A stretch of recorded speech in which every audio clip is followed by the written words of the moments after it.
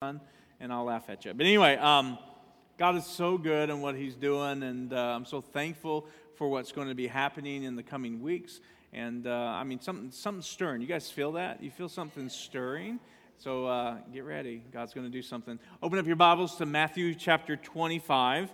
And we're on a series called Margin, and we've been talking about margin with our time, and now we're on margin with our finances. And margin is that you're going to have more than enough. You're going to have an overflow, right? You're going to have extra to be able to do what God tells you to do, right? To give how God tells you to give, and so we want to see that in our life. And today we're going to learn a principle that if we live by it, it will inform us on how we handle every dollar that comes into your life. And so it's so important. And I've asked the question, why is money a big deal with everybody?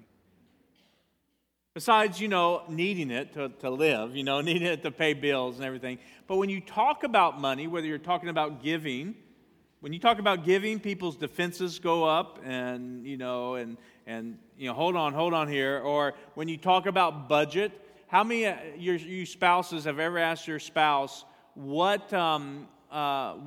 did you spend that money for? And then there's a defense mechanism that goes up. I earned it, I made it, whatever. We've all done that. Money has become a problem in our life. And the Bible says that money is not evil. The Bible says the love of money is evil. The love of money can hurt you. And see, money more than anything else in life has the potential to become for us a God substitute.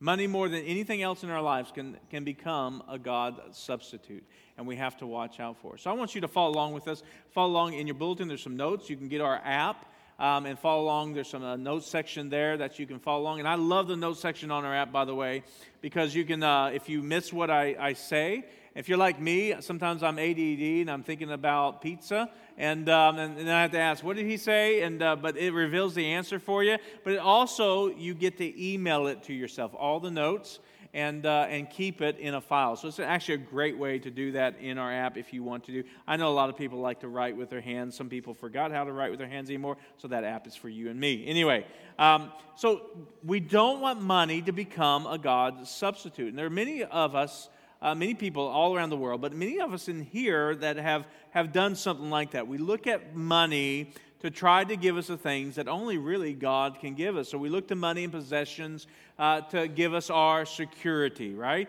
Or our satisfaction, or our significance. And if you live your life like that, you'll never really gain those things. Only God can give that. And so a lot of times we find ourselves out, especially in America. This is really, especially in the Western world, but America especially. We're living our lives not for God, but we end up living our lives for money. How we can get more money, how we can spend more money, and it becomes an idol that becomes sitting right on the throne of our heart. And a lot of times we don't even know it's there. We come to church, we worship Jesus, but money is really what we think about the most in our life. And Jesus said this in Matthew 6:24. We talked about it a little bit last week. Is that He says you cannot serve both God and mammon, God and money or God and stuff. You got to pick one. And so if you have your Bibles, you're in Matthew 25, and we're going to go into verse 14 here in just a moment, and we're going to start unpacking one of the longest parables that Jesus talks about, and it's called the parables of the talents. And and we're going to read out the NIV. The NIV actually calls it the parable of the gold bags. And this parable has profound effects on my life. This is how my philosophy of ministry has come from this parable. The vision of our church has come from this parable, and in a lot of ways, and how we make money is guided by this parable. And so it's worth digging into. In verse 14, it begins with a word, and it says, again. And you got to ask yourself a question. When it begins that way, what does he mean by again? Again, what? What is Jesus talking about? So Jesus here is in a sequence, in the middle of a sequence of lessons that he's talking about the kingdom of God. He's talking about how you can trust the Lord when every other thing you've put your trust in has failed you, has let you down. And then he says, and he's talking about how in a moment, in a suddenly, it could happen to you, whether you die or he returns again, that you'll find yourself standing before God. And when you stand before God, you've got to give an account for what you believed and how you lived your life by what you believed. You're going to give an account for what has been given to you and how you handle this situation here on this earth. And listen, you're not going to be here forever. Did you know that you all are going to die? You young ones, listen up. It may be a long time, and hopefully it is, but you're going to die one day. And you know what? Death to the believer is a good thing. It is not a sad thing to die. You get to go to heaven where there's no sickness, there's no disease, there's no pain, there's no sorrow, there's no grief. There's only joy in the Holy Spirit. Amen? It is a good thing. We talk about how great heaven is, but no one wants to go there. Heaven's a great place. Now, you don't want to die before your time, right? You want to live your life and fulfill the promises and the purposes of God for your life. But when you die, it's a good thing. But you're going to do that. And so we need to make sure that when we do that, that we're judging ourselves here on this earth. It's better for you to judge yourself here than to be judged there, okay? And we don't want to be judged unfaithful. We want to hear that, welcome, my good and faithful servant, right? Because one day soon, you're going to find yourself standing before the Lord. And here it is, again, he says in verse 14, it will be like a man going on a journey who called his servants and entrusted his wealth to them. To one he gave 5 bags of gold, to another 2 bags, and to another 1 bag, according to his ability. And then he went on his journey. So we see here that this is a very wealthy man, and he represents God in the story. And God and this master is calling his servants together, and they represent us. And he's leaving for a long journey. They don't know how long he's going to be gone. But until he returns, he entrusts his resources to his servants. And in the part of the verse where a word that's very important, that if you don't get this word in this verse, this one word, you're going to miss everything about this parable. And you've got to get this one word, and the one word is his. Everybody say his. The master entrusted his wealth to them. And the word his, of course, tells us of who owns it. It gives us ownership. Who's the owner? It establishes the possession of ownership. And who does all this belong to? It belongs to the master. It belongs to God. It doesn't belong to the servants. It belongs to the master. It's the master's wealth. It's him entrusting to his servants. The master in the story entrusts his wealth and distributes his wealth. Now the point, I hope you understand today, because it's very key in the scripture, and this parable is all about this. It's called the theology of ownership. And if we don't understand the theology of ownership, we're not going to get anything about stewardship in the Bible. We're not going to understand anything about what it tells us in the Bible about how to handle money. So the biblical ownership theology comes down to these few words. It all belongs to God. Amen? It all belongs to God. Everything belongs to God. Now, when we approach money and possessions with this understanding that it all belongs to God, then suddenly it's a lot easier to overcome greed. It's a lot easier to overcome materialistic lust or the monster of more. It's a lot easier to handle money because we realize that I'm not the owner of it. I'm not the one who actually even provides it. God is. He is an owner of it, and He found you worthy to handle it. And we need to learn to be faithful with it. And so all the heroes in the Bible understood this ownership theology. They understood that it all belongs to God. Moses said this in Deuteronomy 10:14. He says, "Look at the highest heavens and the earth, and everything in it belongs to the Lord your God." David, who wrote most of the Psalms, said in Psalm 24, he says, "The earth is the Lord and everything in it, the world and all who live in it." When Job was going through his hard time, Job 41:11, it says, "No one has ever given me anything that I must pay back." This is God talking. "Because everything under the sky belongs to me." Haggai said this in chapter 2, verse 8. The silver is mine, the gold is mine, declares the Lord of hosts. In fact, Psalms 50 kind of is where, like, God's kind of playing with us here in verse 12. He says, if I were hungry, I would not tell you, for the world is mine, and all this is in it is mine. Everything that is in the world is His. In verse 10 it says, for every animal of the forest is mine, the cattle on 1,000 hills. The gold is His, the cattle is His, and the hills themselves are His. Everybody is His. Everything belongs to God. And we've got to get this perspective. We've got to get this understanding of that when we're dealing with finances, because if we don't, we think it's mine. We think it's ours. And that means if you think it's yours, then you have control of it. And you know, when you have control of something, look at your life. You screwed it up, right? I've screwed it up, right? And come on, say amen. You don't need control. It is not yours.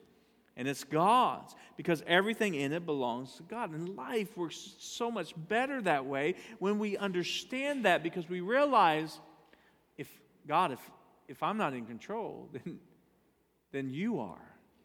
And I can trust you. And you give me wisdom on how to handle this. You give me wisdom on how to accomplish it. And I can trust you with everything, because it all belongs to Him. We've got to get that. Now, here's 4 things I want to give you through the story in Matthew 25. And we're going to continue this next week. But the first thing I want you to get, the first principle, is that if I truly believe that this is God's money, then I will be grateful that He has entrusted so much to me. I'm going to be grateful. If everything belongs to God, then you are blessed that He gave you something. Ecclesiastes chapter 5, verse 15, I love this out of the NLT. It says, we all come to the end of our lives as naked and empty-handed as on the day we were born. We can't take our riches with us. You know why you can't take it with you? It's not yours. It's God's. He entrusts the riches to you. You say, Sean, I'm not rich. Listen, you make more than most people in the world. You work at McDonald's, you make more than most people in the world. Listen, He entrusts you with riches. And you came into this world with nothing, and you're going to leave this world with nothing. No matter how financially blessed you are, no matter how long you live, when you go into the grave and you go to heaven, it's nothing. You have nothing. That's yours. It is all His. He entrusts you with it. It's just yours for a while. God temporarily trusts you with His resources. And some people say, well, it's mine because I've earned it. I've worked for it.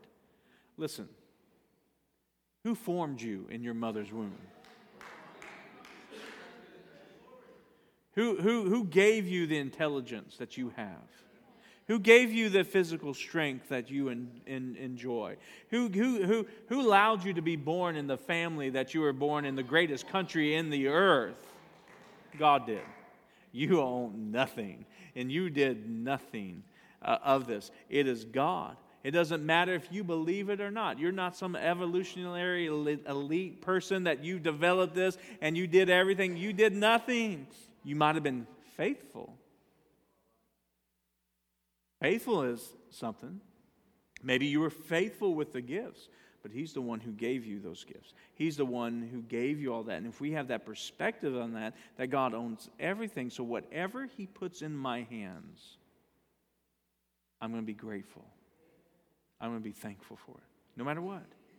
And now it gets hard, though, because we see He puts in other people's hands more than what I've got. You know, it's hard to be grateful, right? When you start comparing yourself to what other people have. I mean, in the story, one guy got 5 bags of gold, one got 2, and one got 1. The one still got a bag of gold, and if his mind is right, he's got to be grateful for that. Now, I want you to understand that. One of the things that helps me with ownership theology is try to acknowledge, no matter what I have or don't have, is to be grateful for what God has given me. Is to be thankful and not to compare myself with other people. So, you know, when I start to confess gratefulness, you got to let it out of your mouth. You got to start thanking God for it.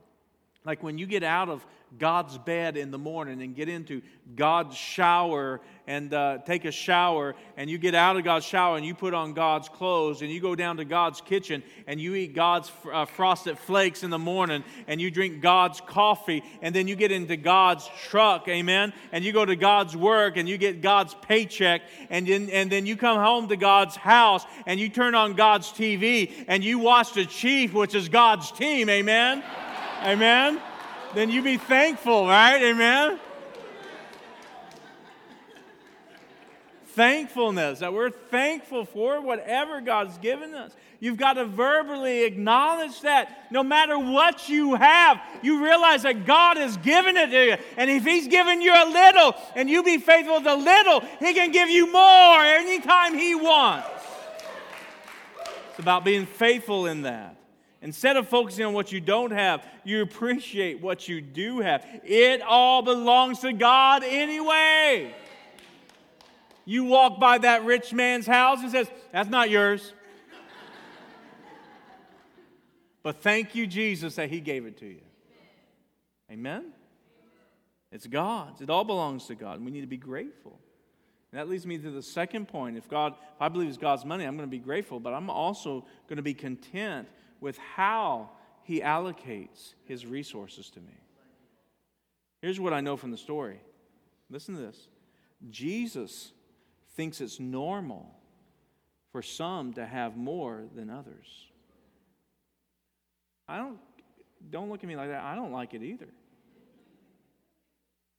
But Jesus thinks it's normal for some to have more than others at any given time because of the different stages of life they're in. Let me tell you something. God is not a socialist. But He's not a conservative either. He's not a Democrat. He's not a libertarian. He's not one of those other ones we don't even know about. He's the King of Kings and He's the Lord of Lords. That's His affiliation. And He loves people. And He wants you to take care of the poor. He wants you to help the disenfranchised. Come on. And sometimes He gives more money to people than you. But remember, we're grateful. And we're content with what He's given us. Man, I don't know about those guys, those 5-bag, 2-bag, 1-bag guys, or people. Each one of those bags in today's money is worth $400,000. You get one bag, you're going to be grateful, aren't you? But I don't know what life that these guys and how God did this. It doesn't really tell the story, but maybe the past dictated what they got because they were faithful. So what they had in their past, God said, look, well, you can, in this stage of life, you can handle this. You can handle 5 bags. In this stage of life, you can handle 2 bags. In this stage of life, you can handle 1. I'm wondering if that guy who handled 1, maybe he just fouled up everything. Maybe he didn't budget. He got in debt. He wasn't generous and everything. Maybe he didn't even deserve 1 bag. I'm thinking that's what it was. But God gave him an undeserved opportunity. Do you know that you and I get undeserved opportunities by God every single week to be faithful? He's always giving you opportunity to get out of what you got yourself into. Right? And listen, I'm not preaching just to you. I preach to me. You just ask my wife. I haven't always been faithful. I am so thankful that what I have now wasn't given to me in 22 years ago. Because I couldn't handle it. God knows what we can handle. And if He would have gave me what I have now, I probably would have fouled it all up. Messed it up. So you wonder what's happening with these guys. You got this 5-bag servant. Maybe this person did FPU, Financial Peace University. They were consistently generous. They were debt-free. They were paying attention to wherever all their money went. They budget, and that's why the master gave them 5 bags. I don't know what it was, but He found them more faithful. And as if you look at the story, and we'll talk about this more next week, they were. And the tendency is to think, well, it doesn't seem quite right. It doesn't seem fair. people shouldn't get that. And maybe these people were looking at it that the one bad guy says, man, I should have got 2 bags. And the 2 bad guy maybe said, I should have got 5 bags. Maybe the 5 bad guy says, don't mess with those idiots. I should have had 8 guys. I would have done a lot better. But we've got to be content with what God is giving us right now. Because maybe what God is giving us right now is all we can handle. And you may not like that, and I may not like that. Newsweek did a story about what will make you happy, what will make you satisfied. So they studied people who made $25,000 and asked them this question, and they all averaged out what their answers was. If I had $54,000, I would be happy. They went to the people who were made $100,000 a year, and they said, what would make you satisfied and happy? And all of it, what their answers were, averaged out to $192,000. You know what they concluded with the study? That the only way you will be happy if you have twice as much as you have now. And that's a moving target, so you will never be happy. You need to be content and understand that there's certain stages of your life that you may not be able to manage everything. Be content. That's a part of being faithful. Having gratitude. See, and if you believe God is trusting you with what you can handle at this stage in life because He loves you, then you're not going to measure your self-worth by your net worth. Right? That doesn't say that you're a worse person or you're bad or you're not. You're being faithful with what He's given you now. And as you get wiser and you get stronger and you become more faithful, guess what? The Bible's very clear. Faithful in the little will be faithful in more. Amen? Be faithful in little, be faithful in more. And that's why FPU and Financial Peace University, they say you can live like no one else now, so one day you'll be able to live like no one else later. Because this is not a sprint, it's a marathon. And we need to understand that to be content, to be grateful, because we can trust how God allocates His resources, how He sees fit, because it's not yours anyway. Say, thankful God, thank you, Lord. I'm blessed. God, I thank you. Yeah, does my flesh want more? Yeah. Maybe, God, you have put it inside my heart to get more, but no matter what, I'm going to be grateful. I'm going to be content. I'm going to be faithful with what you have. And the next insight, number 3, if I believe it's God's money, I will be obedient to how He expects me to use His resources. In Matthew 25, the master goes off on this journey, and he has the right to entrust his servants with the resources that he has. And he thinks that what he's done is wise. And he also directs them how their money is to be used. And apparently he does that. And we'll unpack this next week because he comes back and we see he rewards those who are obedient and judges the ones who aren't. And so now here's the principle I want you to understand here. Even when the true owner is absent, we are accountable for his expectations. You are accountable for what you have. And you will give an account to how you use your money, use your giftings, use your possessions. You're going to give account for those things. And we're going to see that a little bit more next week because it all belongs to God. He entrusted you. So the critical question we need to be asking the Lord, it's very simple. How does the Master want me to use His resources? How does the Master want His money to be managed? That's the question we should ask. Not how should I spend it, but how should I use it? How does He want me to use this? Because it's His money, it's not mine. It belongs to Him, and I need to be obedient to Him. That's why we have the Bible. That's why we read the Bible every day, hopefully, right? And we hear the Bible taught on Sundays or in our small groups, because that's where we learn how to operate in this life, how to live as a son and daughter of the King. And because it's not your money, it's not your possessions, it is God. So how do you, God, want me to manage what you've given me? So we learn and we see that God teaches us that the borrower is a slave to the lender. And he warns us not to pile up enslaving debt with his money. So we're accountable to avoid getting into debt that enslaves us, because it's his money. Last week we talked about how God warned us about the future, saving some. When we make some, save some, because we're saving for the future. So we're saving some for the future because why? It is his money. It's his money. So we're going to be obedient. If we're not obedient, we're going to suffer the consequences of not being obedient. I remember one time, Lisa and I, a long, long time ago, somebody came up to us and gave us $500. A lot of money, because that was more than I made a week at that time.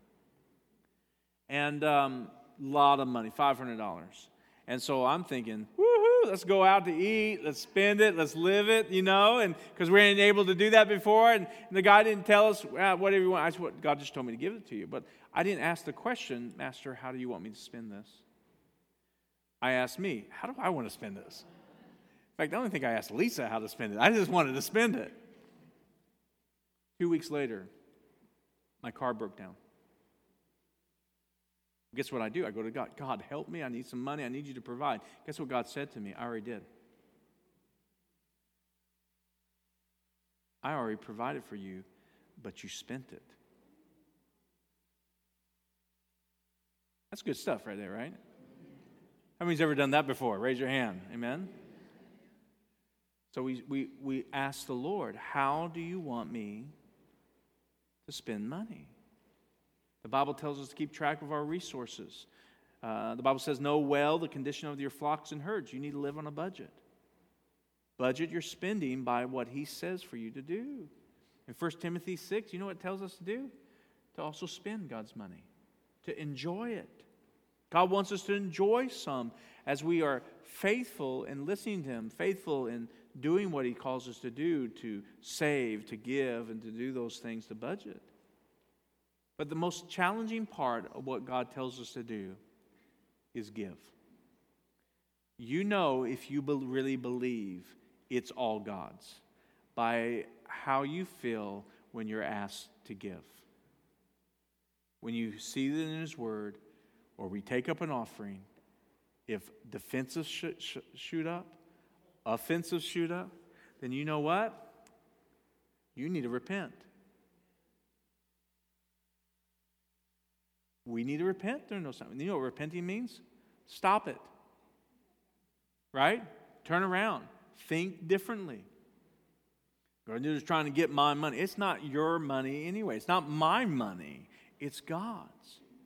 And the real test of how you think is money or God's is if when you're asked to give, do you have that defensive mechanism come up? Because God does ask you in the Word of God to give generously, to give proportionally, and to give consistently. He tells us to give. And that brings me to my last point, number 4, what it says here. And we'll unpack more of this later, is bad managers can't give. Bad managers can't give. A bad manager thinks it's their money. And so they don't value God's money. They squander it. And in fact, the Bible says they steal it. When God tells you to give and you don't, and you keep it for yourself, the Bible says you are stealing God's money. Turn to your neighbor and say, that's good. Turn to your other neighbor and say, that's really good. See, if we're faithful managing God's money, whatever he tells us to do is going to be there for it. Whether we save, if we need it, we're going to get it. We're going to be able to use it. You save some so you can use it when you need it. When he tells you to give, it's going to be there. Because you're not living beyond your means, and you have money to give. And that's what he's called us to do. To give and to manage his money correctly. And that's what's happening a lot of times. We have this wrong view of money that's not ours. And we get defensive because we start being in control. And we got to get out of that. God wants you to be blessed. He wants you to handle it correctly. His way is far better than our own. Amen? So he wants us to be grateful. He wants us to be content. He wants us to be obedient, and He wants us to be generous managers of His money. Amen? I believe God wants to change that in you. Maybe there's some issues in your life. Maybe you're not a budgeter, but you need a budget. Say, well, Sean, and you may be one that has so much money, you don't need a budget. It's not your money, right? If you have so much money, you think I can, trust me, most people who have a lot of money are budgeters. But if you have so much money, you don't think you have to budget? No, because you got to be faithful. You got to be a faithful steward. Say, Sean, I don't have enough money to budget. Well, budget what you have and be grateful for it and be content and be obedient and be a good steward of your finances. Ask the Lord, how do you want me to handle your money? Amen? Amen. So this is what I want you to do this week.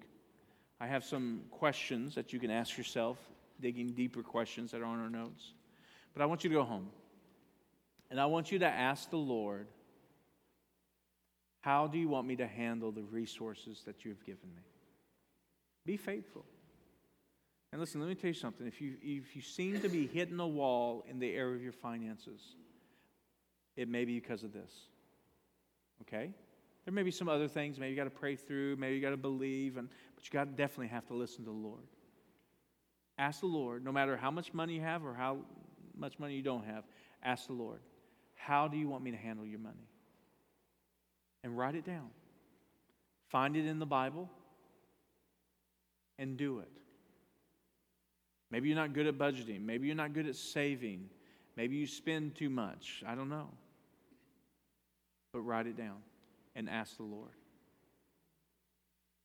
And ask the Lord, how can I give?